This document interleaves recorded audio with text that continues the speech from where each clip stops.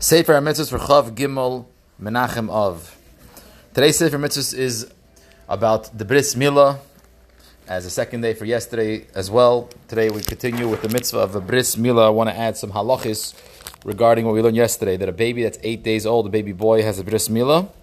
And we'll add some details regarding the Bris Milah. First detail I would like to say is that the Bris Milah is supposed to be by daytime. As it says, Vayoim Hashmini Yimel Basar Lasai, and on this 8th day, that's how we know it has to be by daytime. We don't make a Bris Milah by nighttime. By daytime it is, and it's also mentioned in the Rambam that it's supposed to be by day. It says Vayoim Hashmini. Also it says the mitzvah is to make it the earliest possible part of the day, not to wait the later part of the day, because it's Rizin Magdim al mitzvahs. Your Zar he's more careful, he does it right away. So that's the first detail about Mitzvahs Milah. Another thing I wanted to mention about Mitzvahs Milah is that Milah Bismana is Deicha Shabbos. Usually we don't cut, we don't do anything that's, on Shabbos.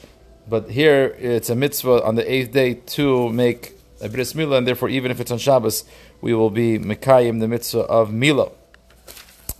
Another detail regarding Mitzvahs Milah, which is maybe more known about it, is that if the baby is not well, we do not make a Bris Milah until he gets better.